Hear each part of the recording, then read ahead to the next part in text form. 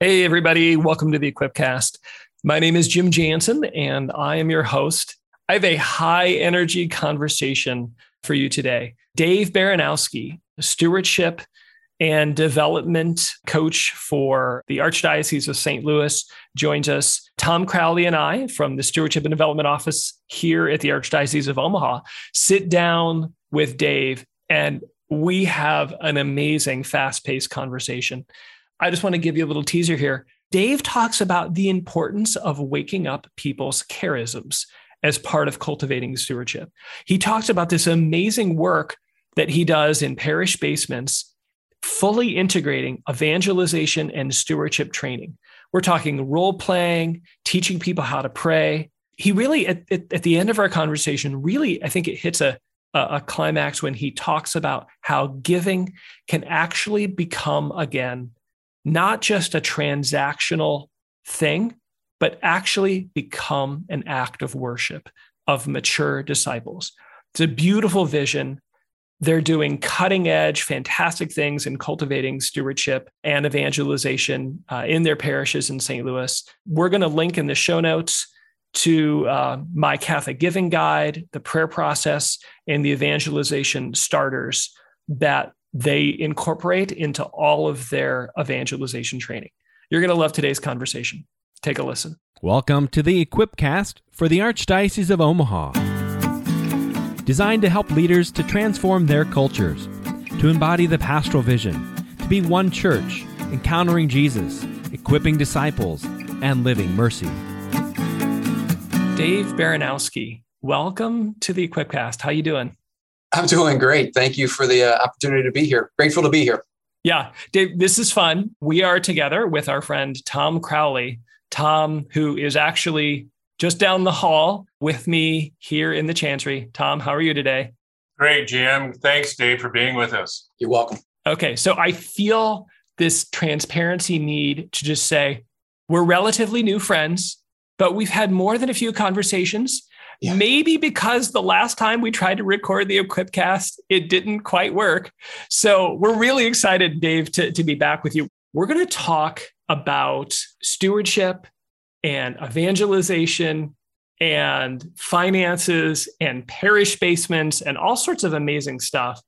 But we always like to get started talking with our guests. We're like, just tell us our story. Who are you? When did you first encounter Jesus? Dave, what's your story? Yeah, I'll get right to it. So Dave Baranowski, St. Louis guy, married 39 years, 3 great kids, cradle Catholic. Cards fan? Absolutely. St. Louis Cardinals fan and a Budweiser fan. I had a 30-year life at Anheuser-Busch prior to my ministry here. So nice. I like everything red, Cardinals and Budweiser. So everything's good. Hey, you would fit in very well in Nebraska. So yeah, exactly. Very good. Been to Nebraska several times. So to get right to the heart of it, my mom, I'm 62. My mom died when I was 44. I was going through kind of a little faith reversion. 3 years after my mom died, I miss my mom so much. I'm 47 years old. I just missed her tremendously. I'm getting back involved in our parish ministries type stuff. Our pastor invites me to go on a men's retreat it's called the White House Jesuit Retreat Center here in St. Louis, Overlooks, Mississippi. Gorgeous. Beautiful. I don't realize it's a silent retreat. I go. I'm trying to talk my way out of going on this silent retreat. That's ironic, Dave. Our Father Kubicki, our spiritual director, said this one thing that was the life-changing moment. He said, take this time over this next 3 days and listen to what God has to say to you. And I will tell you guys, in my 47 years to that point, I was so self-centered, so selfish. I never asked God once in my life. I prayed all the time. I negotiated with God. Right. Yeah. That's how I prayed. So I did. I listened. And God spoke to me. And over those 3 days, I prayed for all the people I'd met in my life. And I had this profound experience at the 12th station of the cross where Jesus is crucified. Jesus is telling me, Dave, I'm the one that's given you all these people, all these gifts in your life. And honestly, guys, the switch was on and my life has not been the same. So wow. I was at Anheuser-Busch for another 4 or 5 years. I was able to get an early retirement thing. And then by our newspaper here in St. Louis, the Catholic newspaper does ads. I answered an ad in the St. Louis Review, our Catholic newspaper. My wife is laughing at me. She says, because Dave, I know you're all back into God, but they're not going to hire you. You're like this guy. Well, I got hired. And now almost 11 years later, I've been in the stewardship ministry for the Archdiocese. So it's just recognizing God's presence in your life, right? It's amazing. And I love every day and like meeting you guys. This is the gifts, the fruits of this job. So that's me in my faith life in a nutshell.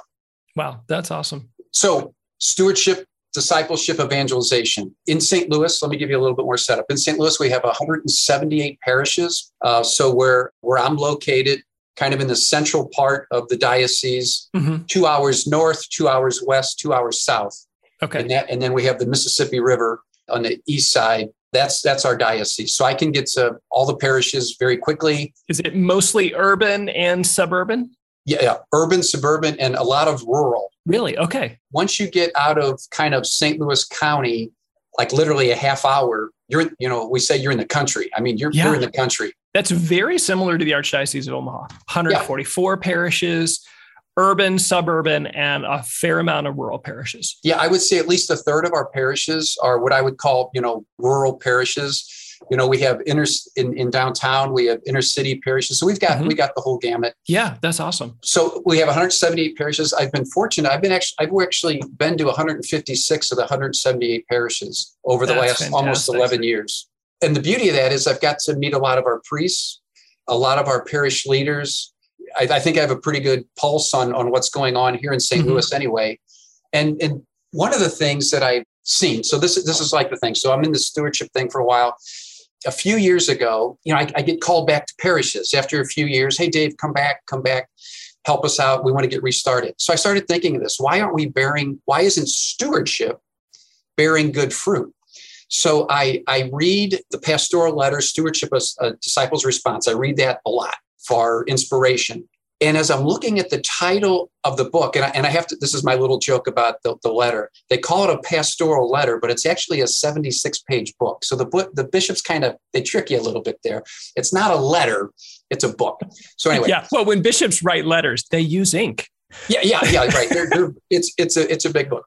So I'm looking at the title, the Stewardship, a Disciple's Response. And the Holy Spirit puts this thought in my head, Dave, we've got to be disciples before we can be stewards. Yes. And I think in St. Louis, that's the issue. I think many of us we're barely disciples. Yeah. And we're certainly not mature disciples as it talks about in the pastoral letter. So that got me thinking then about, okay, this connection between kind of our discipleship, stewardship, and then the other dirty word, evangelization, right? These three things. And really, if you think about it, it's all about relationship. It's all about relationship with the Holy Trinity, with the saints and the angels, and then it's about relationship with each other. So it got me thinking this stewardship messaging is really falling on deaf ears because we need to work on people's discipleship. We need to work on people's discipleship. I love that. I feel like you and I and Tom connected very quickly about that because I love your story. I had a very similar conversation with a staff member at a parish. They were in the middle of a big capital campaign and it was not going well. And this was a parish that was famous for their faithfulness to a stewardship way of life, cultivating that language and the habits within the parish. Really beautiful work. And the kind of key moment in this conversation with this staff member over lunch was, well, you know what the document says, right? Stewardship, a disciple's response. Maybe the problems with stewardship is that they're just not quite disciples yet. Right, exactly. And it was just like this. So we had very similar, this is fun to watch the way the Lord works, very similar experiences. This is actually the 30th anniversary of that document. November of this year will be the 30th anniversary of that document. So anyway. That's right. So can you talk a little bit about just explicitly how are stewardship, discipleship, and evangelization linked? Because you say like they go together. Wait, one was missing. Just talk about chronology, talk about foundation. How do these things fit together? Sure. So discipleship, quite honest, that's simply being a follower of Jesus, right? We're a follower of Jesus.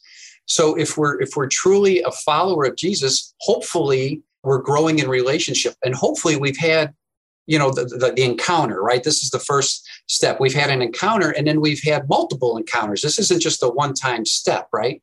Well, I think, Jim and Tom, I just turned 62.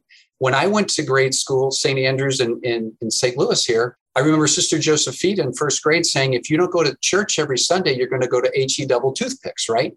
So for 47 years of my life, I went to Mass because I feared hell, right? I went out of obligation and not out of love, right? Then somebody invites me on a retreat, right? And kind of grudgingly I go and I literally open myself, okay, God, Lord, hit me.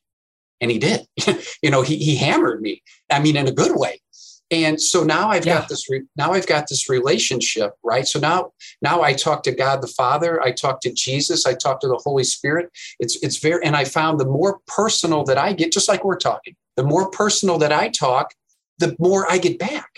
What people, I don't think, understand about prayer, I think many people see prayer as a one-way street where I pray to God, right? And then I hope he answers me. But really, as we pray, as we just pray being simply talking and listening, it actually is a two-way street. The more we pray, it actually opens us up to receive, right? Because a gift really isn't a gift until we receive it. People can give us stuff, but if we don't accept it, it's not a gift. So I think this is the idea with prayer. How is this a gift? Well, we keep going one way. We keep, God, do this. I pray for this, pray for that. But we really don't open our hearts to actually receive. When we open to receive, that's when the gifts start, because that's when God starts filling us with the Holy Spirit through conversations with our friends, through looking at nature, through all these beautiful things. So then as I grow in relationship, the first thing is, oh my God, thank you. Gratitude. Yeah. Gratitude. This is the stewardship thing. Gratitude and generosity. Oh my gosh, thank you for everything. I see everything as a gift. When I start praying and I open myself to receive God's grace, now I see everything as a gift. And Jim and Tom, if we were sitting together and I gave you, I buy you guys a Budweiser, right? Buy you guys a Budweiser. What's the first thing you're going to say? Thank you. Thank you. Right? Thank you. So this idea of gratitude and generosity, this is the cycle. This is what God has built in us, right? We're made in his image and likeness. When people are grateful, their next thought is, I want to share. Yeah. And then when I share it, then people say, thank you. And then they share it. And it becomes this contagious wheel, right? So then this rolls into evangelization.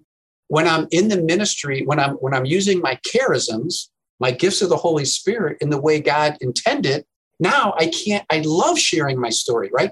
When I'm in love with somebody, I want to talk about it. Yeah. Right. Our wives, our children, our grandchildren, we want to talk about it.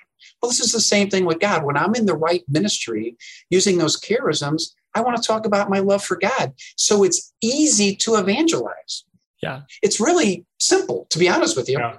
So let me see if I can break down what you just said there, the timeline, say that like it's a cycle. You make disciples by evangelization, right? Evangelization is how we make disciples. And when a disciple is made, there's real prayer, real openness, real talking with God. Like that's a mark of authentic Christian discipleship. And when we do that, the Lord comes to us, he fills us, he gifts us. And the natural response to our now being aware of what the Lord was always trying to do is gratitude. And from that gratitude, stewardship overflows, evangelization overflows, and then the cycle continues bigger and broader with more and more people's lives being changed. Right. So then let's go to today. So today's church, I'm going to talk about St. Louis. Most of the people that are going to Mass are my age and up, right? Mm-hmm. They are maybe a little younger. I'll say, mid 40s, 50s and up are going to Mass on a regular basis. The problem is then most of those people are like me. They're going out of obligation and not out of love. And most of our faithful Catholics have never encountered Jesus, right? We talked about this. So when we say, well, you have to evangelize, they say, oh, no, brother. The priest does that, right? They don't get it. So this is the problem that in St. Louis that we're having anyway, is that most of the faithful Catholics don't see evangelization as their role. Right. That's the priest's job. So in our stewardship training, how do we help people open up to help just share their faith story. Just simply help them, open them up to different ways of maybe talking to God. They're sharing their faith story because we need to make these disciples.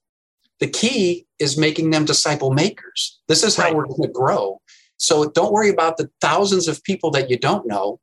If all the mature disciples just worked on their circle of influence and shared ways how they pray.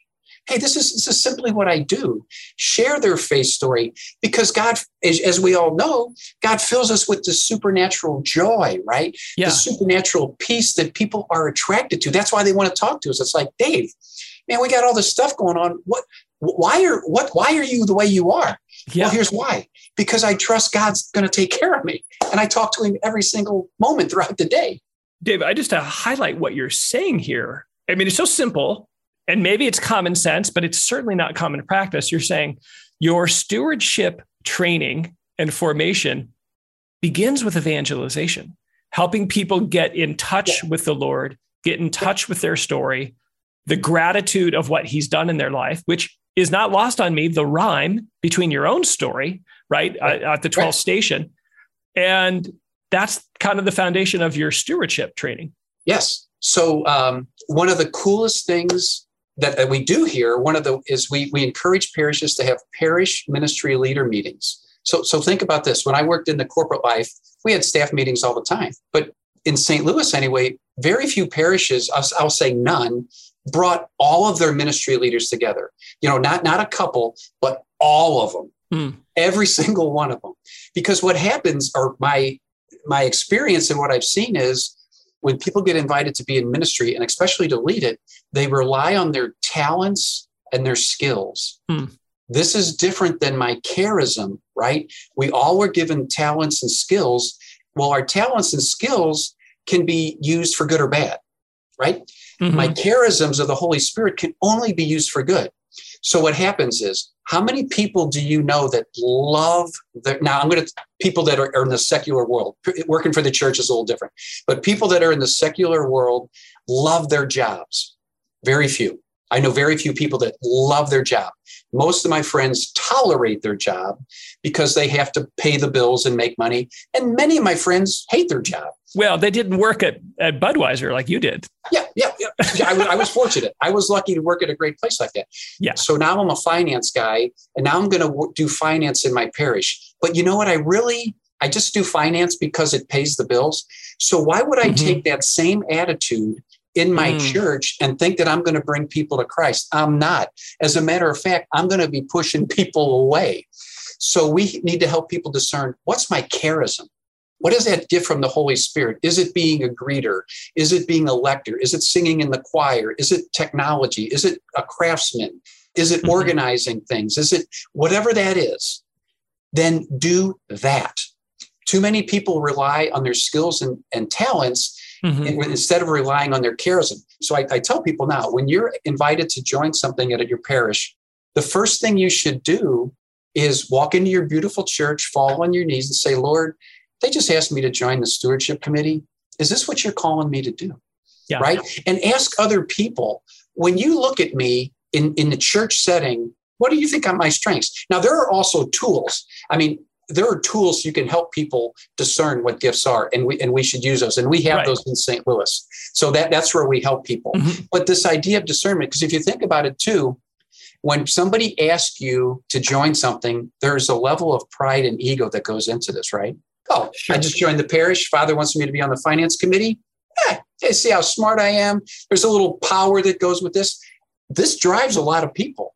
So what happens is, and then when I don't have term limits on my ministry, which many parishes in St. Louis did not have years ago. Right. Now I'm the finance guy for 15 years.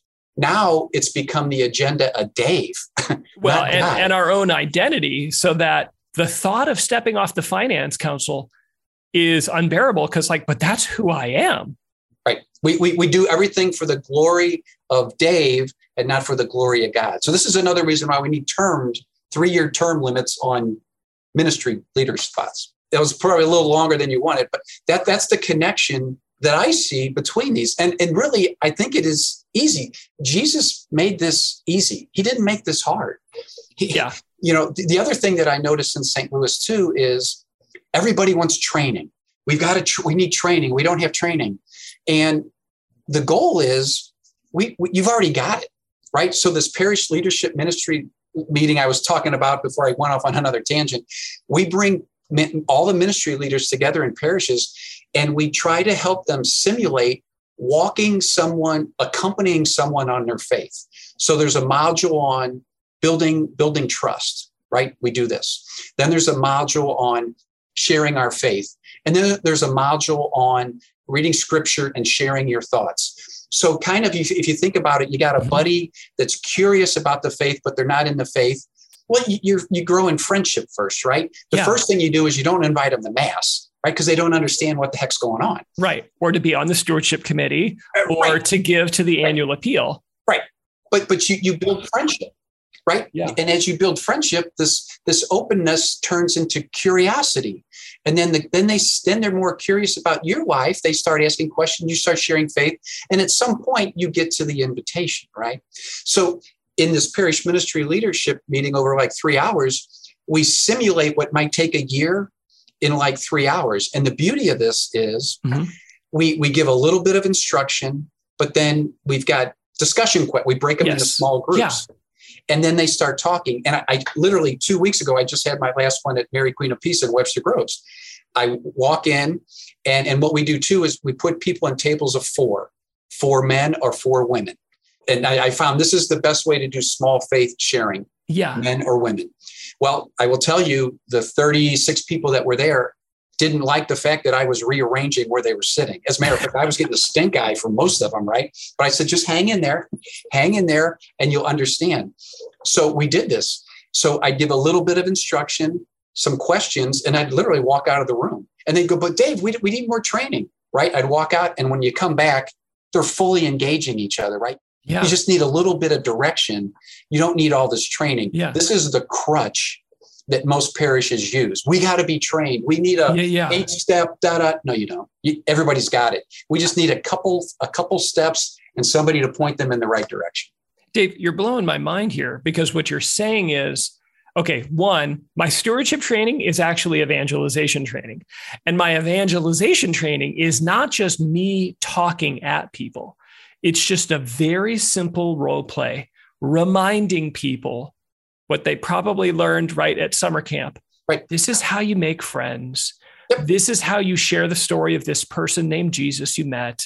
This is how you invite someone to hear his voice in the scriptures with you. And you let people kind of self-discover in conversation and through an experience, which again is the best way to train. So, and it's all very simple. And then the end of it is the go forth part is the apostolic part is, okay, now everybody, we've given you a little how to do this. Go find 3 people and do it. Now, I feel like I can read Tom's mind here, because I love, that we're talking about evangelization and evangelization training. But we said from the very beginning that these things are linked. I want to give space for Tom to ask a question here about stewardship. Yeah, Dave, I just have to say what I love about the parish leadership training meeting, and I know we talked about it a little bit here, but you're really breaking down the silos. You're breaking down silos between evangelization, discipleship, and stewardship. And let's face it, our offices for many, many, many years, and I'm talking about the Curia, we lived in silos. So the evangelization lived in the evangelization world, the discipleship and the ministry world, they lived in their own world. And stewardship lived in our own world. And we reinforced that in our parishes. And so now we're trying to break that down. And I want to just say, they talk about we have to model the change that we want to see. And so I just compliment you and what St. Louis is doing. I love that idea that our training and stewardship is evangelization. Our training and formation and discipleship is stewardship. It's all together. In a parish, how do we build a path of holiness for everybody? Right? How do we help everybody just take that next step to Jesus? And it's real simple then, right? Then I don't have to get real siloed, right? How do we help everybody just take that one next step on this path of holiness? To me, that seems to be easy for everybody to understand. It's truly honoring. It's honoring every every charism. I remember having a conversation with a young mother recently, and we had invited her to be a part of a stewardship initiative that we have here in the Archdiocese. She said, well, what can a young mother really bring to stewardship? And I said, your gift of motherhood, your gift of parenting, your gift of your faithful witness in terms of passing on your faith to your children, that's truly what it's all about. Yeah. So honoring her holiness, honoring that charism, honoring and empowering people, right? No matter how small or how large their charism might seem to be. Yeah, I mean, stewardship is for every disciple, not just people who happen to wear a suit to the office or have a large bank account. And it's for kids too. This is where we fall down. We need to start with our kids. We need to train our children in stewardship. Many parishes fall down. Are you able then to communicate that to the parishes to the degree that there's less of this culture of paying the bills and more of a culture of living the mission? Do you see that message coming across? I see it more now than I did 10 years ago, but that's the least developed area within this culture of stewardship within parishes is the kids. We're still at many points. We're trying to get to the young adults. I mean, we haven't worked our way back to the kids yet. We're still trying to get that 25 to 35 group registered in their parish. Dave, talk about the response you've seen. And I'm thinking in particular, pastors, maybe I won't name numbers, but like the age group that tend to be kind of the pillars of the community. They tend to be the ones on the finance council, on the stewardship committee, on the pastoral council, staff members. What kind of response are you getting? Yeah. In St. Louis, we have areas like growth areas. And so it really depends what kind of area I'm in, because some of the areas where parishes are growing, I will see a range of people. I'll see people in their late 20s into their 60s, 70s. But then certain parishes, it's only people in their 60s and 70s that you see. So it really depends on kind of the demographic. But the key, what I found is I'm trying to look at people less by age and more just by where they're at on their path of holiness. Yeah. Because the 29-year-old kid that's on fire for Christ a lot of times has more in common with the 70-year-old lady that's been on fire forever, right? They actually have more in common than her 70-year-old peers. So that's what I see is where are people in their path of discipleship? They actually have more in common with each other than by age. Yeah. So which is helpful then, because I have also found that sometimes recruiting peer to peer doesn't work. Yeah. Right. Where it's really, if I've got an on fire disciple that's in their 20s or 30s, maybe that's the person that needs to go out and start spreading the message. So it's not always age related. It's really more where I'm at on my journey in my path to holiness. Dave, say more of that, because that is just mind blowing for people. I would think. You're saying we normally say, oh, birds of a feather flock together. Let's get people together by age group. And you're saying no, let's get people together, or let's let kind of our momentum build based off where people are at in their discipleship journey. Yeah. So think about it. So if wouldn't it be awesome if you got all your disciples, your mature disciples together? When I say mature, on their path, not by their age. Right. And then we have different age groups. We have men with the women, because in St. Louis, 80% of the folks, it's women. Right. But we're having more men. More men are joining, are participating. And then culture, Hispanic, and I'm going to use all the wrong words, but, the black, white, brown, green, purple, pink, all the different people that we have, right?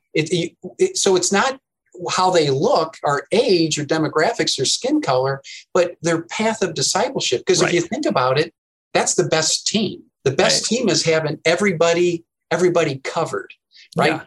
Well, and the faith cuts across and unites all the demographic categories. Yep. When other people see mature disciples talking to people of different age, race, gender, they're like, oh, now I get it. I just read this cool little quote by Archbishop Charles Chaput. He said this: if we are holy, others will be more easily hear their call to holiness. If we are holy, others will more easily hear their call to holiness. I just read it this morning. I love that because it's by our example, right? It's by our example. So as we don't put judgments, because we're in this whole, the way our culture is of conservative, progressive, Democrat, blah, blah, blah, blah. We label people, and labeling people actually, it makes it easier for us not to deal with people. That's why people label people, because now I don't have to deal with you. Oh, you're a conservative, you're a progressive, you're a whatever, and I'm the opposite, so now I don't have to deal with you. Well, that's not what God called us to do, right? That's not what God called us to do. I was at a meeting on Friday. They were talking about St. Ignatius, and they said, even when we start naming animals, like they said the word, a bird, a robin, once you name something, you look at it completely different, right? Once you put a name to something, I don't see it as an individual. I see it as a collective group. And that got me really thinking about that. And that's what we do in society, right? We label things because now it's easy for me to deal with, and I don't have to deal with people one-on-one. Well, that's the opposite of discipleship. Our faith grew by one-to-one conversations. I went to an evangelization seminar several years ago down in New Orleans. And the point was, Jesus talked to thousands of people a few times. He talked to hundreds of people a few more times. But most of Jesus's ministry was one-to-one, right? And we've gotten away from that, right? We've got into the old term of mass marketing. We've gotten into this mass marketing. No, this is all about personal relationship, growing in relationship with each other, right? And that's where the love. So let me throw this one at you. This idea of relationship. Our Archbishop Carlson, when he was here before he retired, he wrote a pastoral letter on reconciliation. And somebody asked him about hearing confession, and he said 99% of sin is pride. 99%, most of it is pride. Most of it is pride. Well, the opposite of pride is humility, right? Which is not something that we cultivate in our society. So in this little workshop that I was talking about, the idea is if we can build trust, right? So the idea, we're friends because we trust each other. Yeah. I believe in God because I trust him, right? I'm growing in friendship. Well, before we can grow in trust, we have to humble ourselves, right? I got to share some things with you about, hey man, this is my weakness. I need you. When we humble ourselves to each other, this builds trust. So think of this path of discipleship. So I'm spiritually curious. I'm going to lead to discipleship, stewardship, evangelization. So think of this now. In this friendship stage, I need to humble myself when I meet somebody. If we're going to really be friends, we share stuff, right? That humility now grows into trust. Hey, I can tell Jim or Tom anything, right? And they're not gonna tell everybody about it. Now this trust grows into love, right? This trust grows into friendship. I'm sorry. This trust goes into friendship. So now we become friends.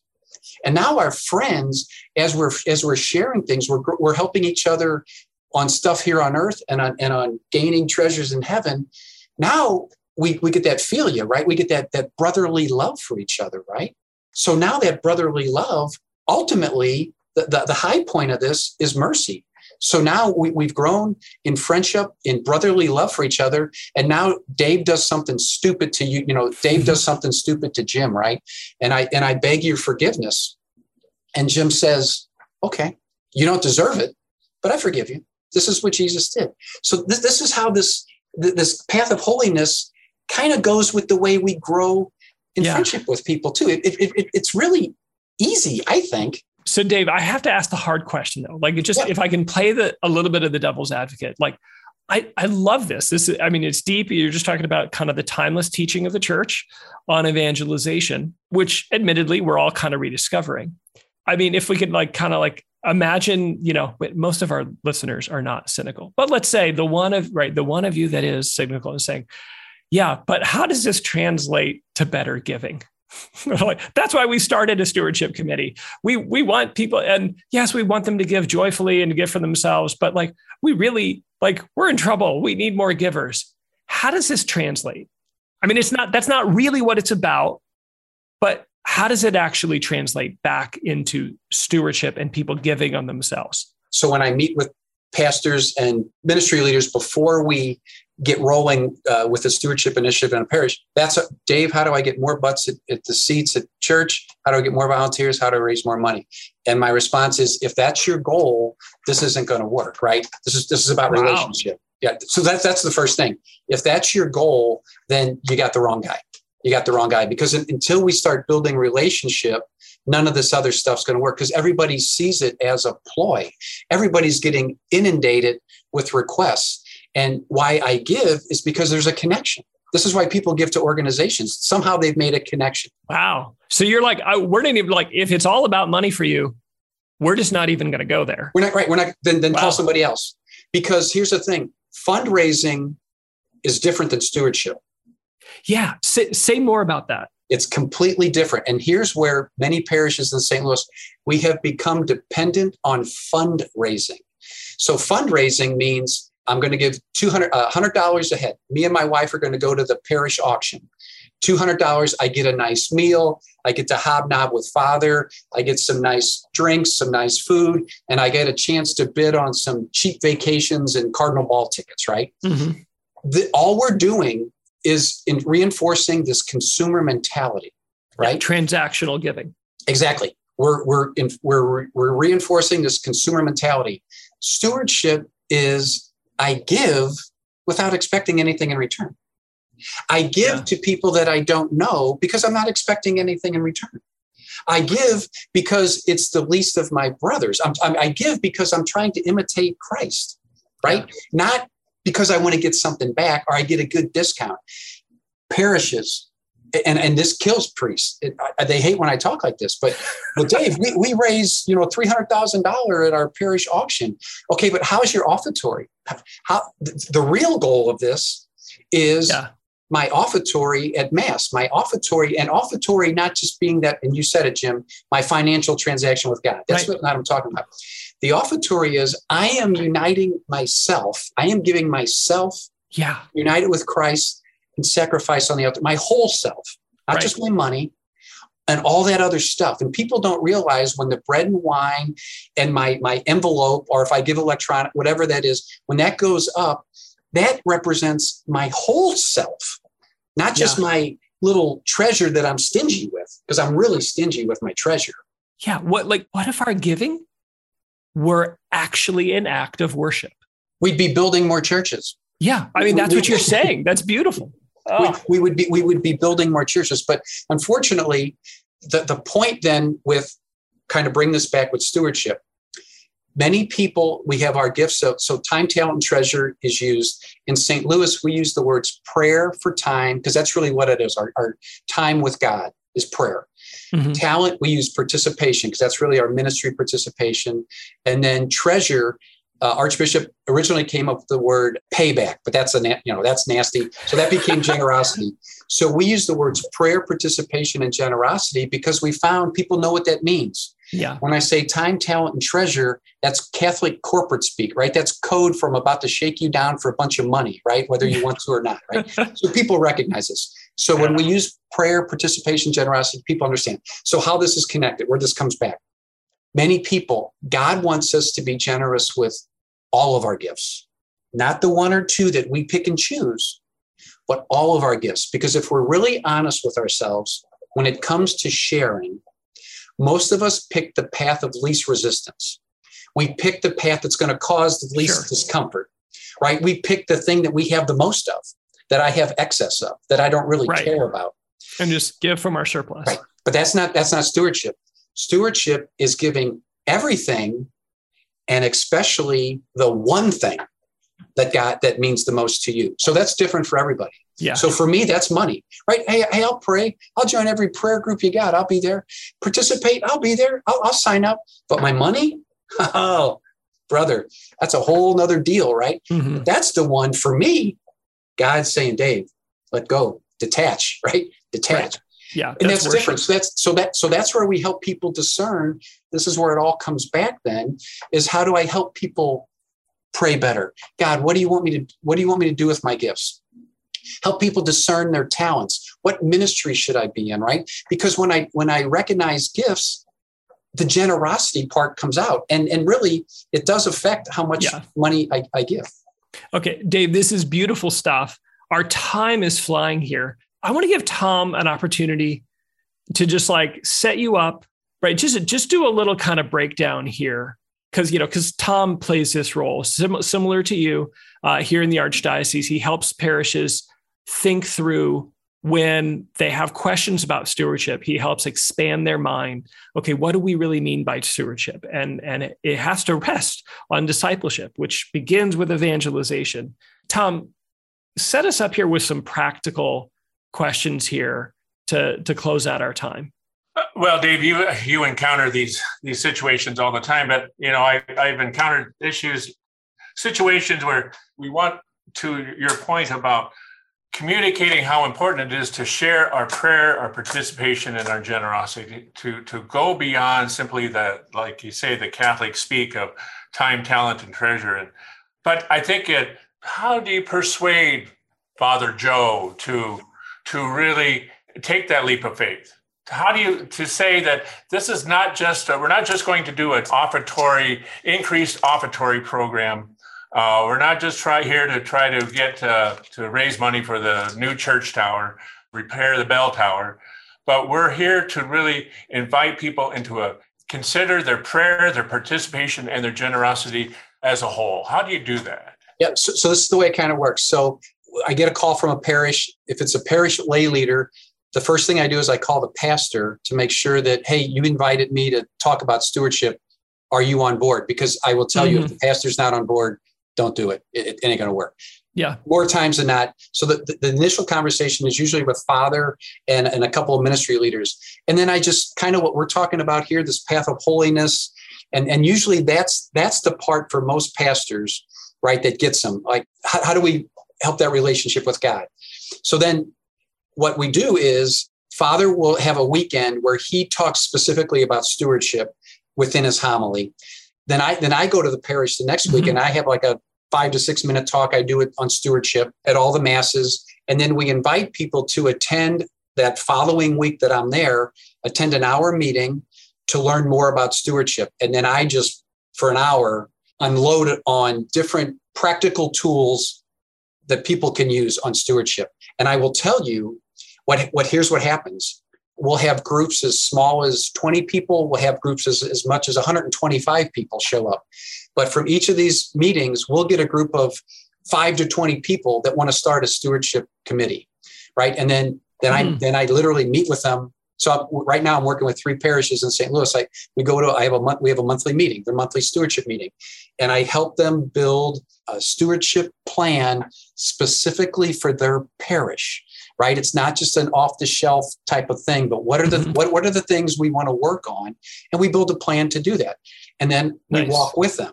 So this is the parish leadership meetings, the spiritual gift inventories, all these other tools. And so then through my connection here with the Archdiocese, I can bring the breadth of tools and things of other people into the parish, right? We get a whole thing going. That's how it works. But really the key is in this first talk that I do with people that show up, is talking the difference between personal stewardship and parish stewardship. And this is really the key. Our parish stewardship isn't going to work unless we internalize all this stuff. Unless I'm an example of prayer, unless I'm an example of participation, unless I'm an example of generous giving. If I'm not taking that to the committee meetings, bad fruit. It ain't going to work. So I give them 3 specific things in personal stewardship under prayer. We give them, I read that 4 Signs of a Dynamic Catholic, Matthew Kelly, when I first joined 10 years ago. In there, he's got a prayer process. I love it. Beautiful. Right. And he's actually we pass it out to everybody. And there's a zillion prayer processes. But the idea is give somebody a concrete way to pray. And if you look at that Matthew Kelly one, 2 reasons why I love it. The first step is gratitude. You simply thank God for everything you're thankful for, right? And you have to talk in your own words. It's not a written prayer, just like we're talking. So I talk to God. This is the easiest way to pray. If you can just teach people, just thank God for what you're grateful for, you will be praying all day long. It won't stop. You will be praying. So that's the first thing. And the second thing is participation. We talk about sharing our faith. I give them a few tips on how really easy it is to share your faith. So you give people questions, because if I said to you, okay, guys, share your faith with me, you're like, what the? But if you give them kind of little thought starters, well, how do I pray? What are things that I participate in? How am I kind of a stewardship thing? Mm-hmm. They're building their story, and they don't really know they're building their story. You almost trick them into it, right? Right. Well, you help them see how easy it is and demystify it. Yeah, exactly. And they've got all these wonderful stories. And then the third part is, I have found many people come to the Catholic Church. How should I give my charitable giving? They're looking for guidance in the Catholic Church on charitable giving. We don't give it to them.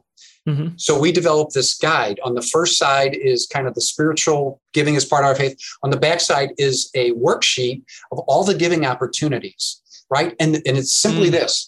How much do I make in a year? What do I give now? Most Catholics give 1%. Let's start, we pray, we talk to our spouse, we're going to give 2%. I multiply my family income times, say 2%, that's going to give me a finite number. Then I simply break over your offertory, your annual Bishop's Appeal, your annual capital campaign, your second collections, all your other things you give to. I simply divide this money up over these categories. Literally in 4 minutes, I could sit with somebody and help them develop a giving for next year, and it would take less than 4 minutes. And the beauty of it is the Pope didn't call them, your bishop didn't call them. So we give them 3 practical tools on prayer, faith sharing, and money. And when they get these things, they're like, oh, I can do this. Yeah. This is the key. Dave, can you share those with us? Oh, absolutely. Yeah. Yeah. Share those with us. We will put those in the show notes just for people as an inspiration and an example. Yeah. When I will send those to you, and they are simple. And honestly, guys, I would be happy if you ever wanted to do a Zoom. This is really easy to go through. And once you do it, you can start showing other people how to do it. But especially with the money, because for most people, God and money run neck and neck. Yeah. Right. So when I can help put God in the right order first, right, everything else falls into place. Dave, thank you. This has been fantastic. Our time has flown by. Yeah, really. I mean, I always say thank you. Thank you for time. But like really, with all sincerity, thank you for, your story, and just for the way you are integrating stewardship and evangelization and forming disciples. You would think, to listen to you talk, it's like, yeah, this is all common sense, but it's not common practice. Well, it's not common practice, right? It's not common practice. But you're helping to lay a foundation, just a very practical integration for, frankly, parts of our lives that we tend to separate. So thank you. Thank you for what you're doing. My pleasure. And God bless your work. And Brian Miller's a good friend, and all the folks in St. Louis. Go Cards. There's really no competition here in Nebraska. So you all are red. We can cheer for the Cardinals. Well, thank you. Thank you for your time, Jim and Tom. I appreciate it. And if I can help, let me know. Awesome, Dave. Thank you. All right, everybody. I just want to challenge you. You know somebody who needs to hear this, somebody who has a heart for evangelization, but hasn't integrated stewardship into it, or someone who has a heart and a need for stewardship, but has forgotten the evangelization and discipleship component. So wait till you stop driving. Don't try and do it while you're driving. Make sure you got the dog tied up. Yeah. But pause and share this out with a friend. Thanks for listening, everybody.